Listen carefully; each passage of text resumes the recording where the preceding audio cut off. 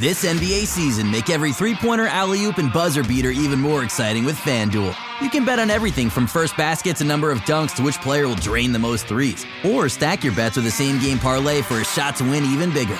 It's quick, easy, and you'll get your winnings fast. So download the app today and see why we're North America's #1 sportsbook. Make every moment more with FanDuel. 19 plus and physically located in Ontario. Gambling problem? Call 1-866-531-2600 or visit connectsontario.ca.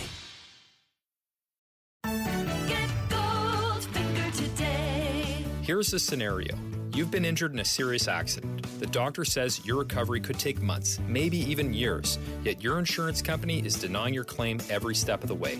If something like this happens to you, call me, Brian Goldfinger of Goldfinger Personal Injury Law. We have offices in Toronto, London, Peterborough, and now Kitchener-Waterloo. Visit goldfingerlaw.com and get us working for you. Get Goldfinger today. Okay, no intro music. No, I want to talk to Samson. We're just getting straight into it. We don't have time to mess around with any of the accoutrements of reaction podcasts because this is it, raw.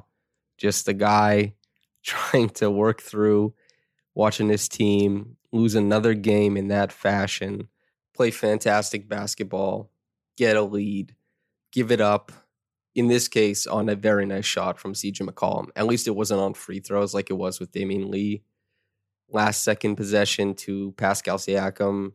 Worked really hard out of the post touch that he got.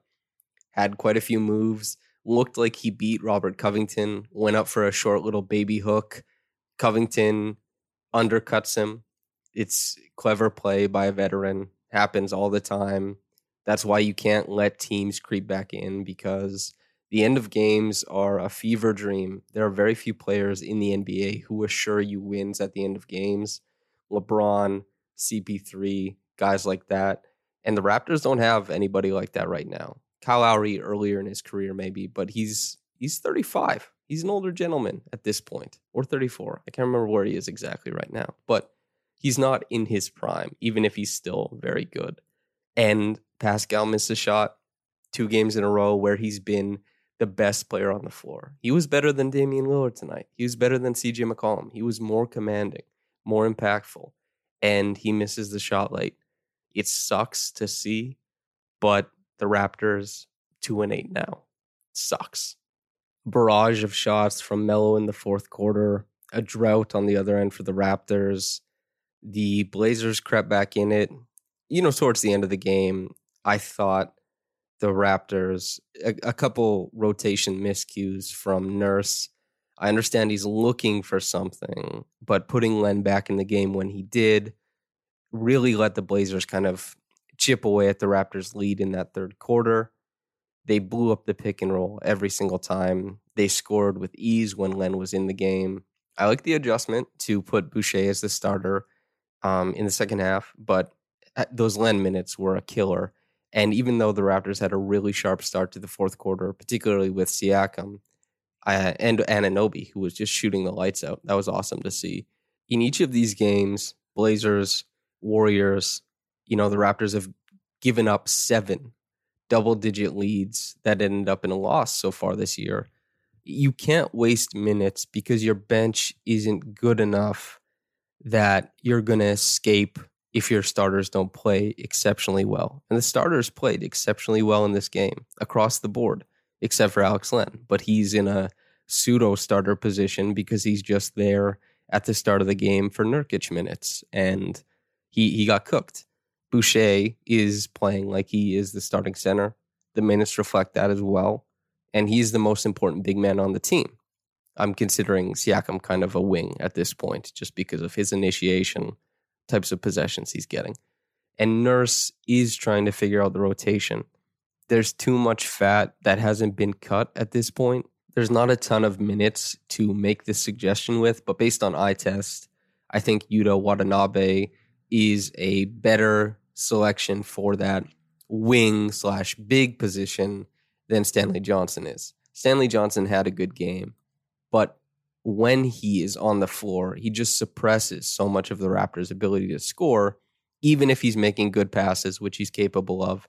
He just really, really closes in on that spacing that they work really hard to try and provide for their players. Couple nice duck-ins, stuff like that. This was a good game, but I'm worried that this sets a precedent going forward. Yuta, I think, is a wheel greaser, both on offense and defense. I think he helps your team a lot. And there was a stretch where the Blazers just got 9 straight points isoing on Stanley Johnson. He is an overrated defender. I'm not saying he's bad. He's a good defender.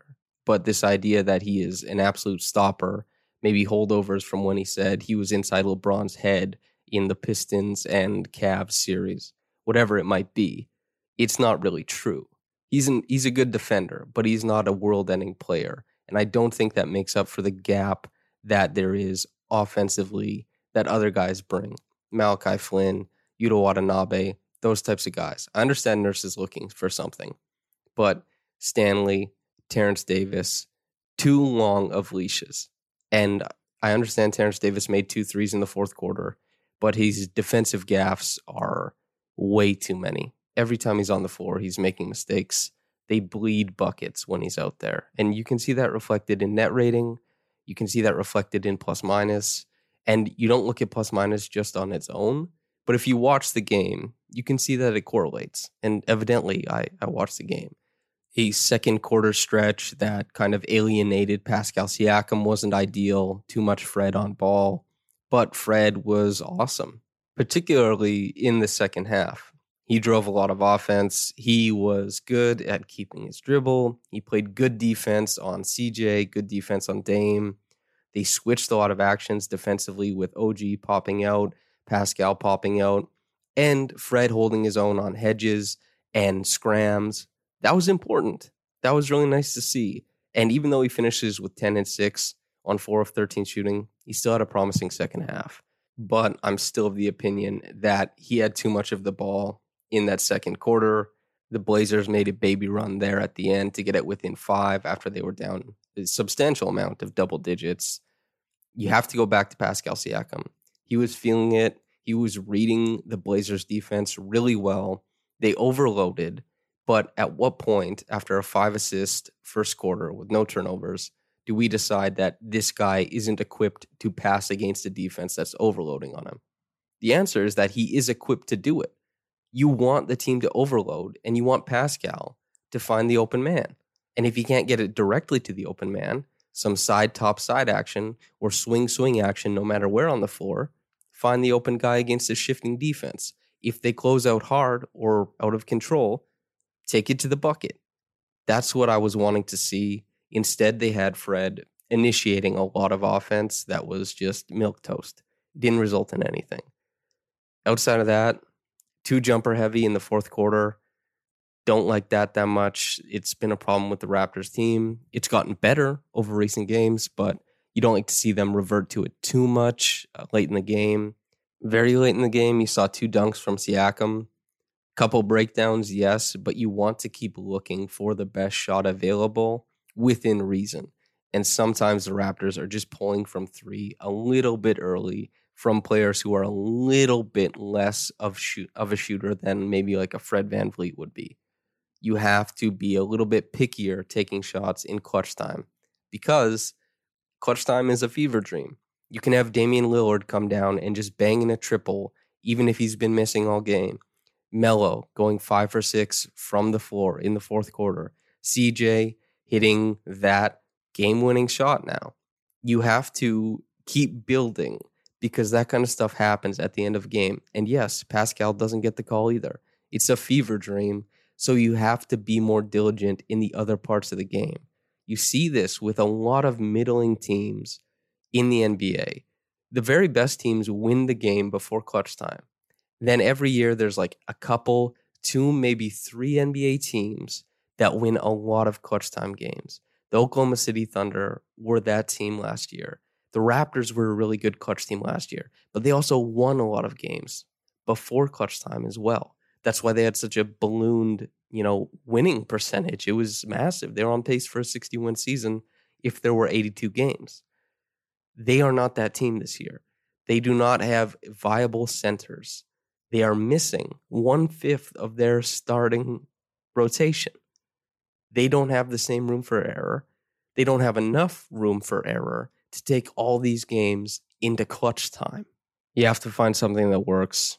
You got to put this stuff away. A lot of the process of this game was really, really good, but it's from the usual suspects. The Raptors, I think, that's why this is encouraging, right? Is Kyle Lowry was excellent in the first half. Fred VanVleet was very good in the third quarter. Pascal Siakam was dominant throughout the whole game and was insane in the first quarter. 12, 7, and 5 on 83% shooting. He was massive. He completely dominated the Blazers, and the Blazers had to sell out to try and start to stop him. He finished with a triple-double. Chris Boucher was insane shooting from downtown. They were running OG Anunoby post-ups and having Chris Boucher run off of them like he was Reggie Miller or Ray Allen, and he was cashing them in. I don't know what the hell is happening there, but that's awesome. That's beyond awesome. I don't know if they can emulate that going forward, recreate it, whatever. But he was on one. And OG, I mean, hell yeah. He was great defensively. Really, really good defensively. Constantly switching out onto guards who are faster. Switching out to guards who are all-star level in CJ and pseudo MVP level in Dame, and playing great defense on them. Blowing up a lot of pick and roll action. Awesome to see, and shot the lights out and snuck in baseline for a couple buckets. What else could you possibly want? And initiated some plays through the post wherein Chris Boucher comes in and slings it from downtown. Trey Boucher, as it were. That's all great. But there's nothing else going on, and they're hemorrhaging points and meaningful minutes with every other player. That is where, man, you just got to figure it out. I like the current stagger of putting Kyle Lowry and OG Anunoby with bench units and Fred and Pascal with bench units. But what goes on the floor in those minutes matters a lot. And try and siphon away a couple of those Fred possessions to Pascal. I think we're at the point he's fully back into the form where we saw, okay, this guy's an all-NBA second-team player. He's there. He can clearly initiate, and he can carry bench units. You have to lean on that, no matter what. Use Fred as the wonderful, special, unique off-ball guard that he is, the short version of Klay Thompson, who, you know, he's one of the best catch-and-shoot shooters in the whole league. Utilize that. He's got a growing pull-up game, totally. That's great, too, for counters. But first of all, you have to look for Fred as an off-ball threat. That is where he's at his most potent. If he's attacking, you know, you flow into second side action, and Fred is going to keep the ball alive for cutters to dive in or to find a guy who's forming up off of his drive, hell yeah, do that. But work it through Pascal first. I think for the majority of possessions. Of course, Fred can primary sometimes, but I'd like to see that change. Outside of that, you get your little bump in scoring from Norm, but it's not consistent. You get your 2 triples from Terrence Davis, but otherwise, it's basically just Chris Boucher. Once again, Stanley, 7 points, 4 rebounds, 3 assists, 3 of 5 from the floor. He did his thing. I get it, but I still don't think he's an answer going forward. 23 minutes is pretty rich for Stanley Johnson, for me. The Raptors have some things to figure out. Stanley will be a part of that rotation going forward, I assume. Nurse clearly likes him. This is not being me. I'm not trying to be too hard on him as a player. I like Stan. He very clearly brings some NBA skills, particularly on the defensive end, particularly as a passer at his position. He can give you some size. He doesn't rebound exceptionally well. He's not going to shoot it. And those two things, they do take away from what would otherwise be a useful archetype of a guy. But there's room for him in the rotation. 23 is really liberal use of it, especially when Yuta doesn't get any minutes, Malachi Flynn doesn't get any minutes, Matt Thomas doesn't get any minutes. Particularly Malachi Flynn bothers me a little bit because at the NBA level, even he's shown that he's good on ball, can navigate screens, and that's what you want against a CJ McCollum or a Damian Lillard. Stanley Johnson and Terrence Davis both got picked on when they had to defend those guys, and it resulted in heaps of points. Just try and avoid that by putting in a guy who is a proven guard defender. I don't care if he's a rookie. Rookies defend well all the time. Matisse Thybulle with Philly was in all types of conversations surrounding the all-NBA defensive teams. Just, if a guy can defend, let him go play. Malachi Flynn, his best type of defense was suited for CJ and Dame. And I'm not sure if Nurse felt comfortable with how they were playing them. That's fine. I'm sure he has an answer for all this kind of stuff, just how I'm seeing the game.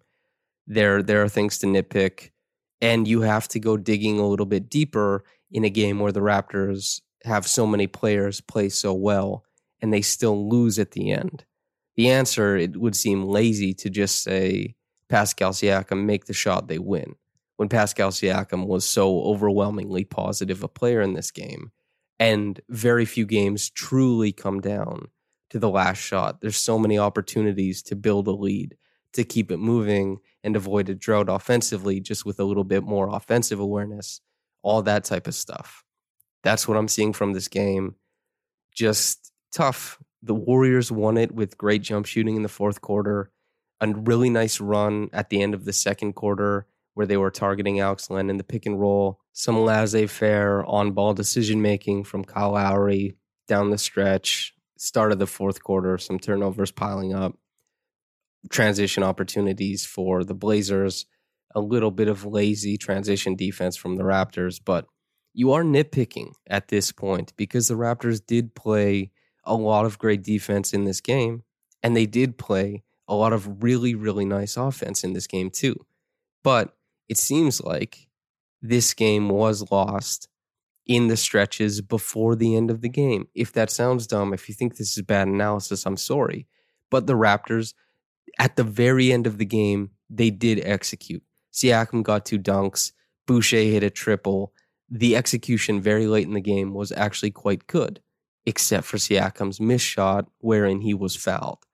The Blazers just were on a heat pump. They were in rhythm. The pump fake, the sidestep, the triple. The Damian Lillard just cold as hell, step back to his right, hit a triple in Siakam's face. That kind of stuff is really tough to swallow. And CJ, they don't take the timeout, runs up the court, spins to his right, spins it back to his left, and hits a fading jumper over Fred. That's just hoopers hooping. There's no scheme to make that not happen. Fred is near an all-NBA defender. That's fine. He's going to play his defense there. The Raptors scored at the end. They had the production, and they lost this game in the smaller parts, the slower parts of the game, where they were just resting on their laurels, a little bit too jump shot happy, messing around with bench units, maybe getting a little bit liberal with a guy like Terrence Davis in the third and second quarters, and Nick Nurse playing guys like 40 minutes to start the year when games are a little bit more out of reach, but going 36 minutes in a game like this. That kind of stuff, those are tough to pin on somebody. I get it, but those are coaching mistakes. You have to have a sense of the moment. You have to be able to read what your team is doing, and it's easy to come afterwards and say, oh, this didn't work, this didn't work, this didn't work. And it's much harder to be a coach and make these decisions on the fly and real time. But that's why he does it. Hopefully it's better going forward because droughts, good teams don't go through as many droughts as these Raptors do. They've moved away from as heavy a reliance they had on the three-pointer.